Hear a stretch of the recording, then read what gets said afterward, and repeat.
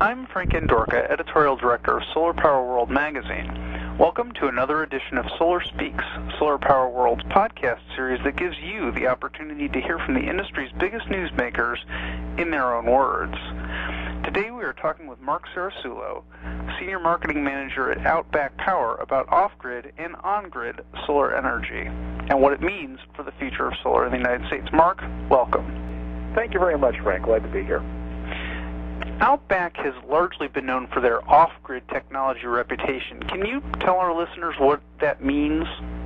Sure, Frank. And it often, the first thing that comes up when you think about off-grid power, it's romantic sounding, and people might think of the almost, Kincaid painting kind of cabin by the lake in the woods that all of us would like to live in. And in fact, in Washington State, where I'm located, people do have vacation getaways like that use off-grid power because they're not close to where there's an electrical grid to use. But in fact, off-grid evokes a lot of mission-critical use that people don't think of with that same in that same context. For example, the field hospitals that operate in Haiti, many of those, in fact, use Outback inverters. There's no dependable power in that location, and so a lot of it's generated on site, either from diesel generators and solar arrays, things like that. Clinics in Africa, schools in South America and Central America, research stations at both ends of the earth at either pole, for example, places like Antarctica where they get a lot of sun for part of the year, and in fact it's cold and ideal circumstances to run solar panels. That's an off-grid location. Climbing stations high up in the Alpines, forward operating military bases, or what they call FOBs. Military, in fact, is trying to reduce its dependency on fossil and liquid fuels because fuel transport is a vulnerable point. It's easy for an enemy to take those out with roadside devices, things like that. And that's kind of a Achilles heel for any modern military operation. So they're trying to reduce their dependence. So they go off-grid a lot with their forward operating bases. And the reputation for my company, Outback Power, was in fact based on those kinds of uses and the environments they operate in. So it's really, off-grid is really a lot of different things, and the cabin by the lake is probably the prettiest image that it evokes. Certainly not the most critical. For us, it's a very critical enterprise. So what types of applications would you use off-grid technology? You've talked about a few of them, Mark, but talk to me about some other ones. Sure. Well, really, anywhere that there's either no grid, South Pole's a perfect example. Your nearest utility is going to be, thousands of miles away in another continent. That's one there's simply no grid to connect to. Another, though, would be where there may be a grid, but it's not one you can depend on. And that's where the concept of, say, the mini-grid comes in, which you find in a lot of places in the world. And I'll tell you, give you a couple of examples.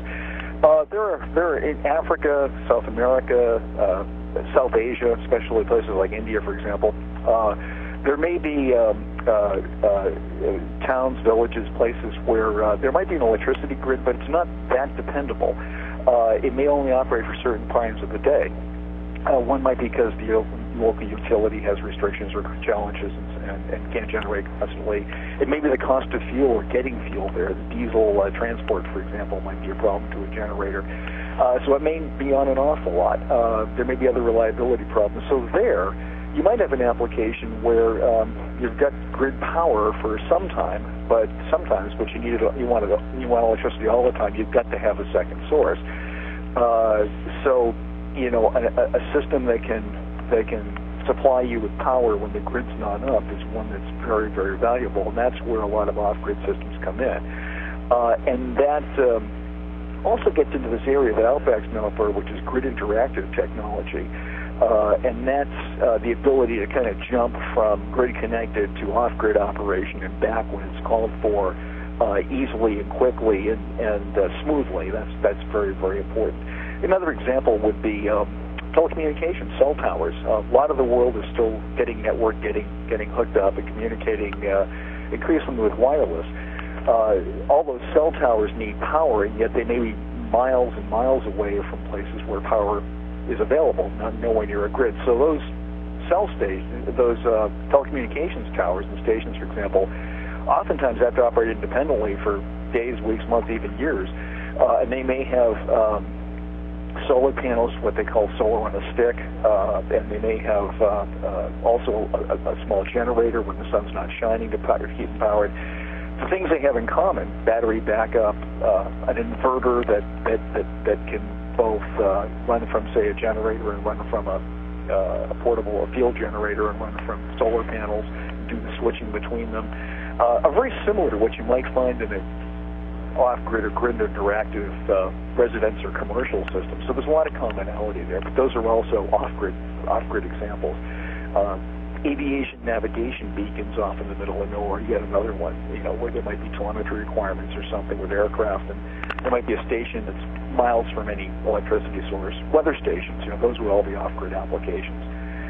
All of them are very tough, and again, a lot of times you find that the products designed for that environment, designed for those uses, often have an advantage when brought back to commercial or residential applications because they've already been there and done that, and they can operate at these extremes, which makes them great for the mainstream. What kind of payback are consumers seeing with solar systems versus other types of renewable energy like wind? That's an interesting question because solar has some inherent advantages. First, I should state, and this is very important, Outback Power, our company, is pretty much source agnostic. We will any energy that any source of energy that generates DC or direct current. Our specialty is power conversion. We convert it to AC. We manage it. We store it. We distribute it. We can charge the power system.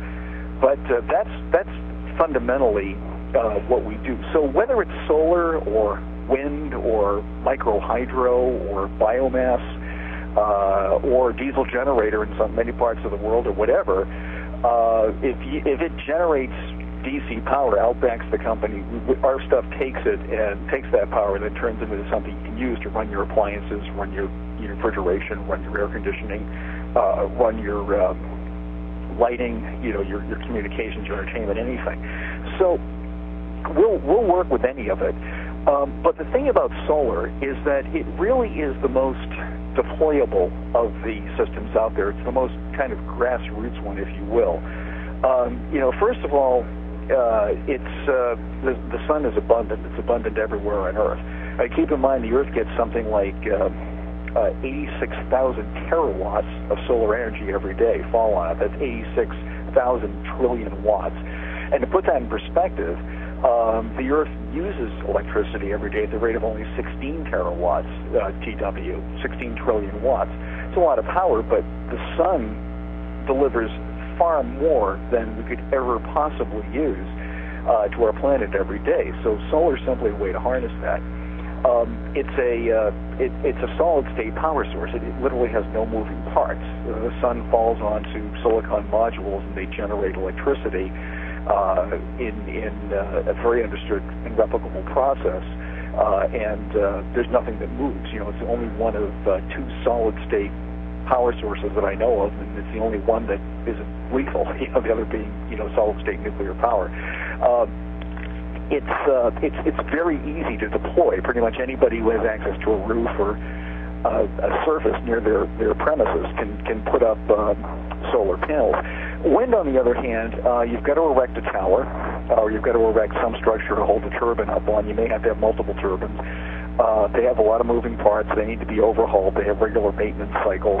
You have to climb up and do it, or have a pro climb up and do it. A lot of people aren't in the path of consistent wind, and the sun is a very consistent source as opposed to wind. So there's a lot of limitations on it. It's great for big wind farms and installations like that, but for individuals, it gets more challenging. Same thing with hydro and micro hydro. It's great if you have running water on your property with sufficient force to run a turbine, but not many of us have that. In Washington State, for example, it's one of the states where probably more people do than other places because we have a lot of mountains, and Washington's a very hydro oriented state. But even so, you do also run into, with both wind and hydro, environmental implications. With your interfering with water flow, then you certainly have a lot of permitting and regulation to deal with. Wind farms are the same way. There's lots of opposition to them sometimes, even on a neighborhood basis with a smaller one. They do affect birds. There was an article, I think, in the Wall Street Journal just a week or two ago saying that the newest thing being leveled against wind farms now is they actually raise ground temperatures. They're finding that out in Texas and other places near the bottom of these big wind installations, and that may affect wildlife. So there's a lot of payback challenges to other renewable energy systems that people that install solar don't really have to deal with. And to put the payback into perspective, it looks like that it varies from all over the country because you end up with the sun falling very, very abundantly in some areas, not so much others. But if you take a state like Washington, where I am, and you look at all the incentives available for solar, and then you factor in the cost of the system, the payback in Washington State with the incentives is about 8 years. I think the national average is actually runs a little bit higher than that, so we do pretty well. But in areas like Southern California, Nevada, Phoenix in Arizona or other places, the payback is even higher because there's more sunlight and you can take advantage of the incentives and the production incentives even faster. But even in places like Alaska, which gets much less sunlight than Washington State, there's still a payback window. So I think you say anything from say 5, 6 to 11 years, you're probably about right for the entire country.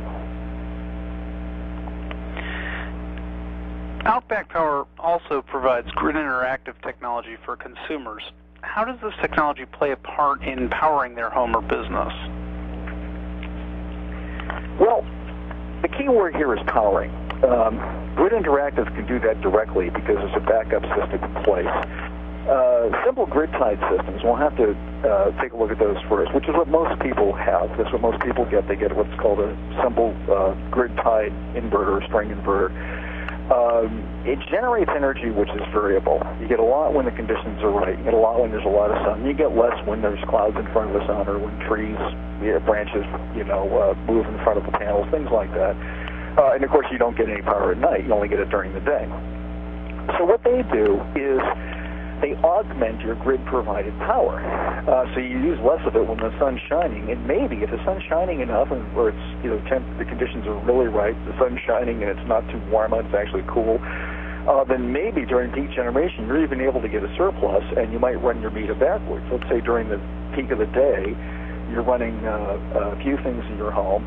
Maybe you're not even home, and so you've got a lot more power than you need. Well, you're actually running your meter backwards and selling it back to the utility, and it's a good deal. So up to that point, generating your own energy to lower your utility bills and living greener and occasionally producing a surplus, which builds up as a credit, grid-tied and grid interactive really accomplish the same thing. But where they get different is really when things aren't so good. One, if there's an outage, your grid-tied system can't keep you powered. In fact, it has to disconnect per national and international safety standards because it can't provide power to the grid when it's down, because utility crews working on that grid could be hurt or even killed by that back-fed power. There's also variability reasons. If you had a simple grid-tied system, and even if you could keep it connected during an outage, the power would be so variable for the things I just said, like shadows, trees, clouds, everything. It would be going up and down, and the variations would just mean this fluctuating power couldn't be used. You couldn't run your electronics off of it. You'd be able to run your lights off of it. They'd be dimming and brightening constantly. It just wouldn't be very, very usable. What a grid interactive system does is it stores up energy as well as sells it back to the grid or uses it to lower your electric bills. It can store it up in batteries. It can charge those batteries, and there's a source of power available if the grid goes down. It has a smarter inverter, which has what we call a transfer switch, and it's able to operate bidirectionally. It can switch both ways, and what it will do is it will convert your system from grid tied when the grid's up to off-grid when it's down. So your house literally goes from the suburban home, saving money like everybody else, to the cabin in the woods. When the grid goes down, you've got the cabin, and you've got your own independent system. And it can run critical loads in your house. It can run, essential lighting. It can run your PC, internet connection, your television. It can keep your refrigeration on. It can still run your furnace, things like that. So you'll have specific loads connected to it to be run that way.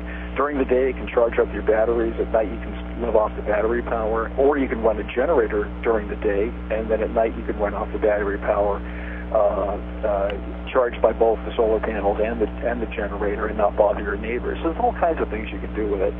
The other thing too is a grid interactive system is different because it lets you maximize your investment all the time. Let's say it's nighttime, and this is when you'd really like to have solar energy available because you want to run your washer, dryer, and some other things. But it's an expensive time of the day to run it. The utility prices are higher, let's say at night. Well, if you've got a grid interactive system and batteries, you can switch over and use your batteries to run your stuff at night and just charge them up again during the day and take advantage of low electricity prices. You can save money all day long with it. You can really run your appliances when it's easy, when it's most convenient for you, not when it's most convenient for the utility, and they want to charge you more money. So this grid interactive system can just do a lot more than a grid-tied system. It's really twice as much system, if you will, than a simple grid-tied system. What are the challenges or stigma that Outback has seen consumers encounter regarding transitioning energy sources over to solar? Well, I think mostly it's a lack of awareness and initial sticker shock on the investment. But when all the facts are known about solar, it's pretty compelling choice. The good thing is that, and I think I mentioned before, people fundamentally like solar. It's cool. It has zero environmental impact. It's an all-solid-state system. And it's, cartel, monopoly, and utility-free. As I like to say, there's no pipeline, no mines, no fracking, no drilling, no nasty headlines. As far as the cleanliness of the source and where the energy comes from, the challenges are, though, it's initially expensive, and yet when you know what the ultimate price is, it's a lot less. And I'll give you an example. I'll use my own Washington State as an example. Now, Washington is a good state to use in a way because we get less sun than anywhere in the U.S. pretty much, except for Alaska. If you remember, in fact, the Twilight novels were located here. The setting for Twilight's here because Washington gets so little sun, it's supposed to be ideal for vampires. So we're not exactly known as the sunshine capital of the country. We get a little more sun than Alaska, and however, Alaska gets more sun than Germany, and Germany is the most solarized country in the world. So Washington's a good one to use. It's if you can make it here in solar, you can pretty much make it anywhere. And to paraphrase a song. And here in Washington, with the the federal incentives, which is a 3-year tax credit, the state incentives for both purchasing and production credits, and then the local utility incentives, as you add those on top of it, a person getting a solar system here for power can pretty much pencil in about 35 to 40% off of the initial sticker price over the first 3 years, and then that's also on top of the money they'll be saving on their utility bills. And that means that payback is going to be in about 8 years, for example, when you factor in the utility bills. But it's going to be about 35 to 40% less. Now, the other interesting thing, though, is that one thing that we find homeowners really react well to is that there's a couple of other things that a solar power system can do for you to make your home a lot more valuable.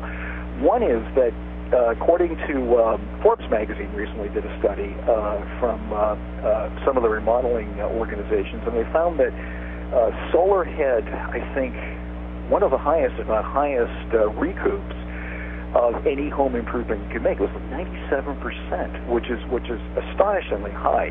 To put that in perspective, big deal kitchen remodeling, for example, somewhere in the 80s, of what you might get back, and that slowed way down during the housing crisis. But solar right now, during the housing environment, is 97%, which means you're going to get almost all of it back. And that's on top of the money you saved on your utilities. So if you put solar in your home, you're going to get almost the entire cost of that installation back if you resell. And then the key is reselling. The Department of Energy and some others did research that showed that homes with solar sell almost twice as fast as homes without it, even in depressed markets. In places like Southern California, New Jersey, where they've got a lot of solar, but also a lot of challenges in the housing market, solar-equipped homes just sell a lot faster. So it can even make you more mobile. It can make your house easier to sell, especially when selling the home itself is a challenge. So when you look at that, the investment is really, makes eminent sense for anybody owning a home, because it'll make their home easier to sell. It'll make their home faster to sell if they want to move, and they'll get 97% of their investment back when they sell. And not only that, but they can take about 35 or 40% off the cost of that investment, which will pay itself back over the long term. Of course, depending on where they live, that'll be either sooner or later. So when they know all of that, then solar looks like really a much more meaningful and logical investment than it might look off the top and just take your first look at it. What are the renewable energy options people have as they get closer to summer with more potential blackouts? That's really interesting looking at it that way, because blackouts are one problem and brownouts are actually another, and one is actually more dangerous than the other. I used to live in Southern California. We had a joke about our 4 seasons. There were floods, fires, earthquakes, and brownouts. And brownouts were the ones that could damage all your consumer electronics and your PC and everything else in your house. So people were very concerned about those. So summer is, of course, a brownout and blackout season, but we're seeing really less seasonality in that now, which maybe isn't a good thing, because we've had we seem to be vulnerable to life-altering events throughout the year. Record snowstorms last year, of course, in the Northeast. I think October, November, when parts of Connecticut were out of power for over a month because of record early snow. We've had record tornadoes this year and last year, of course, and then look at all the people that had no power after the wake of Irene on the East Coast last year, late last summer. So it's really becoming a kind of an equal opportunity destroyer here as far as seasons are concerned. And I think that summer, winter, there's really just about any time of the year is one when you want to have a renewable energy option. The concept is especially attractive in summer with solar, of course, because that's when an array can most efficiently charge and recharge your backup system. It's more convenient for a homeowner, for small business or home office. It could be a difference between, say, recovery and disaster. As brownouts, like I said before, can actually be dangerous and take equipment out. And the obvious benefit to a business or a light commercial installation is that you'll stay in business when the grid's down. You can keep it up and running. So, it really, summer is a good time to have the investment in place. But truthfully, it's one you're probably going to use all year round the way things have been going. What is OPEC's prediction for solar power in the renewable energy market? Well, I think with that, you have to look into history a little bit. We think that solar is going to really be a big part of our energy infrastructure moving forward. Not only we think that, but the solar industry is working toward a goal of by 2030 or 2040 of having solar account for about 20% of the world's energy production. Right now, to put that in perspective, that's what natural gas is today. 16 terawatts I mentioned that the Earth consumes every day. Of that, less than 2 are from any kind of a clean energy source. And clean energy sources can include some non-renewables, the ones that just simply aren't that dirty. So solar obviously has a huge role to play in the future.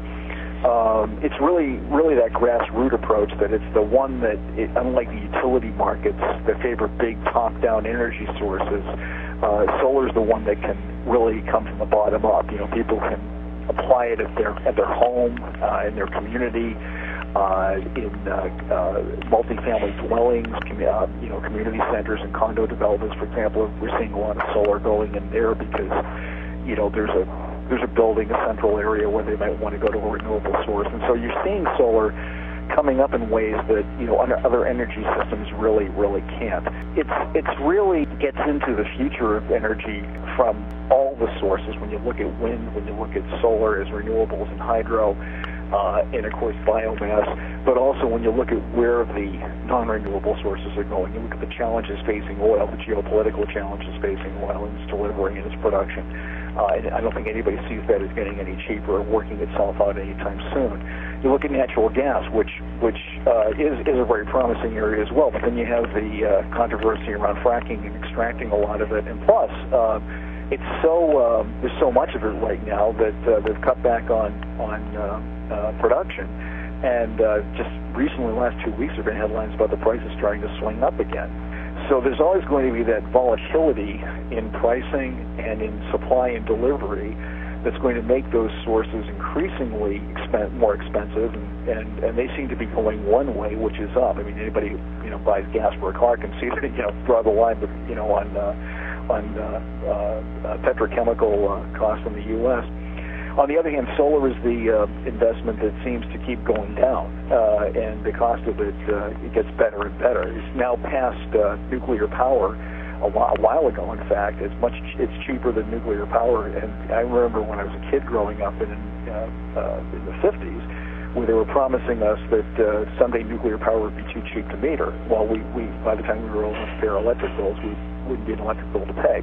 Well, that didn't happen. We all know, you know, where that went. Well, solar today is far exceeding that promise that government-backed energy resource failed at, you know, a couple of generations ago, and it's still going in the right direction. So I'd say that it's something that, you know, I see a very strong future in. If people want to go find out more about Outback Power, Mark, where can they go? Well, you know, the easy and convenient answer is always they can go to, you know, outbackpower.com, and we've got a lot of, you know, resources and great information on our website. But also, they can look at us in, if they want to get an idea of applications where we fit. You know, NASA, for example, uses Outback products even on near space missions and testing simulations for off-world colonies, things like that. It's really interesting places where Outback is. If you look at Outback online, you'll find it anywhere from the fishing vessels on the Deadliest Catch to you know, to schools in the Sub-Sahara, and so, you know, Outback is really in all these interesting places all over the world. You'll find it popping up again. I just watched the film Carbonation, for example, which is about, you know, going toward cleaner energy in the future. It's a movie about climate change for people that possibly don't even believe in climate change, and it's a good film. Outback Power plays a role in that. Our products show up behind a lot of these installations. We're just always there in the backdrop. So that's really, you know, where people can find us, is behind. We're kind of the behind-the-scenes company that makes all these renewable and other sources work. And then, of course, you can get the complete information on that on our website. So that's how you can pull it all together. Thanks, Mark. We've been talking with Mark Cirasulo, Senior Marketing Manager at Outback Power, about off-grid and on-grid solar energy and what it means for the future of solar in the United States. This has been Solar Speaks, Solar Power World Magazine's podcast series that gives you the opportunity to hear from the industry's biggest newsmakers in their own words. I'm Frank Andorka, Editorial Director of Solar Power World Magazine. Until next time.